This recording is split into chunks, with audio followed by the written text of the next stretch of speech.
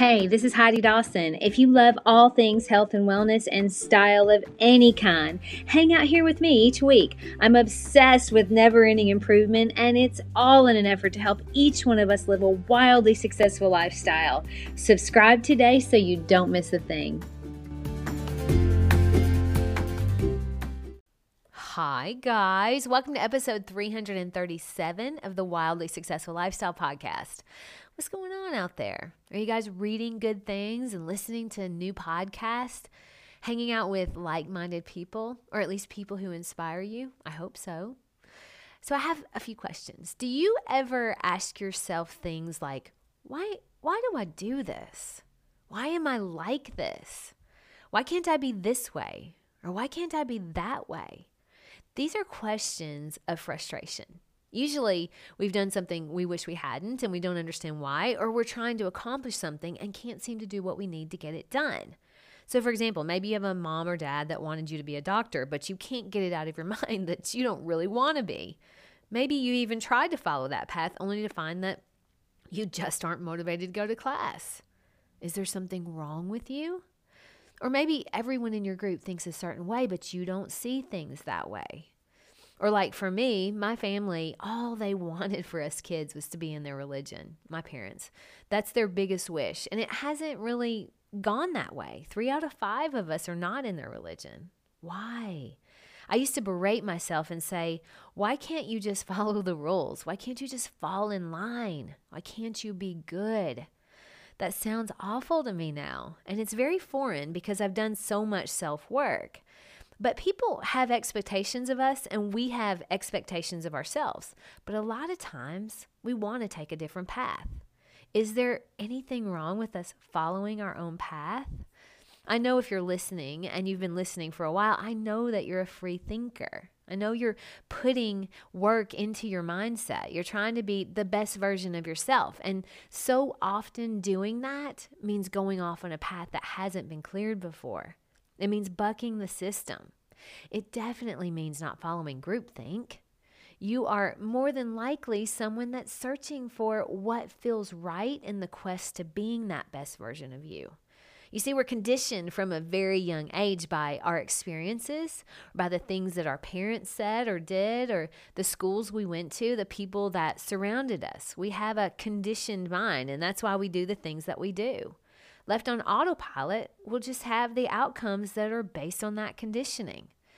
I guess if you like that, where you're headed and where your conditioning is getting you, then stay on that course. But greatness doesn't come from settling. If that's what you're doing, greatness doesn't come from settling for what your conditioning allows for. It comes from fearlessly following your own path and maybe even creating a new path that hasn't been cleared, one that draws you to it. Maybe it's been drawing you to it for a while, but you're afraid to take it. I was talking to my husband, Eric, about this episode and telling him what I wanted to talk about. And he said, oh, you should listen to Matthew McConaughey on this podcast. And he sent it to me. And basically, he was saying some very similar things that I was thinking about. But he is, you know, Matthew McConaughey, of course. I hope that everyone knows him. He's kind of a rom-com actor. That's what he's known for. And that's what he got paid big bucks to do. But that was kind of his past, and he wanted to do things that were not rom-com dramas. He wanted to do more serious drama acting. So he and his wife, they decided, we're going to stick to this. We aren't settling. I'm not doing any more romantic comedies. So he moved out of Hollywood. He moved to Austin, Texas. And when he moved there, he got, a few rom-com offers here and there, and he would say, no, I'm not doing them anymore.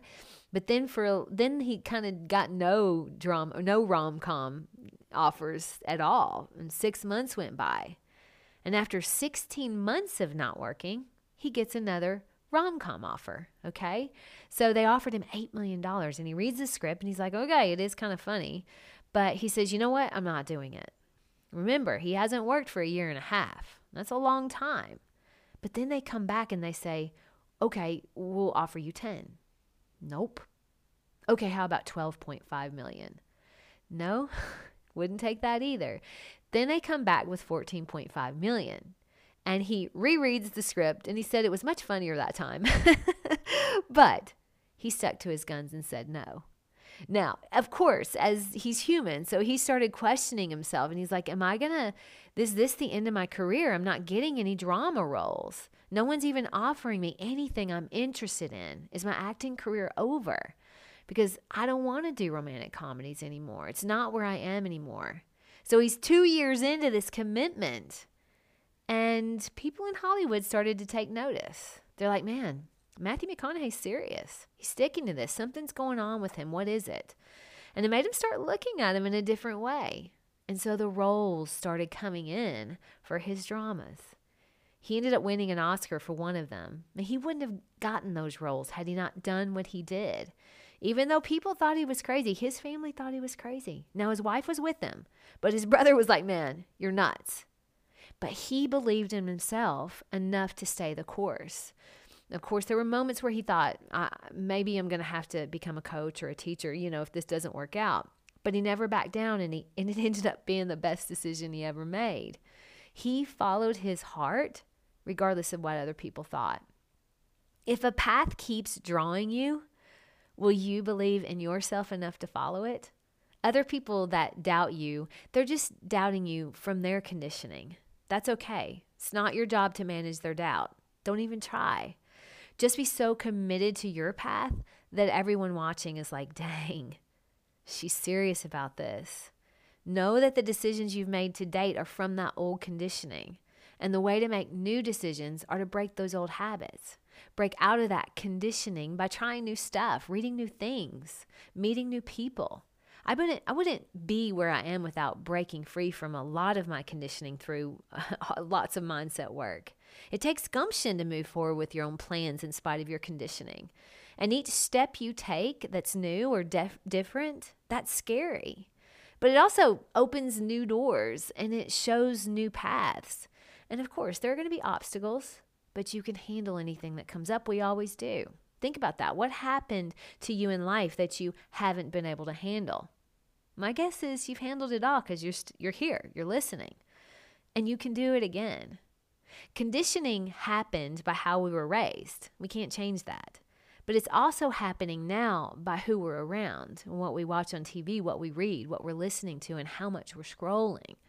That's why being intentional about everything you allow in is so important. So yes, you have residual conditioning from your past, but you can decide what conditioning you allow from here on out, and you can change the trajectory of where you're heading. My challenge to you today is to look around you. What's conditioning you now? What are you allowing in? Who are you allowing in? If you want your life to change, it starts with changing your own mind. Keep it hanging out here and we can do it together. Share this with 3 committed people. I love you guys. I'll talk to you in a few days. Don't forget to subscribe and share with your friends because we're just going to keep going bigger and better places together, and I love that about us. Talk to you in a few days.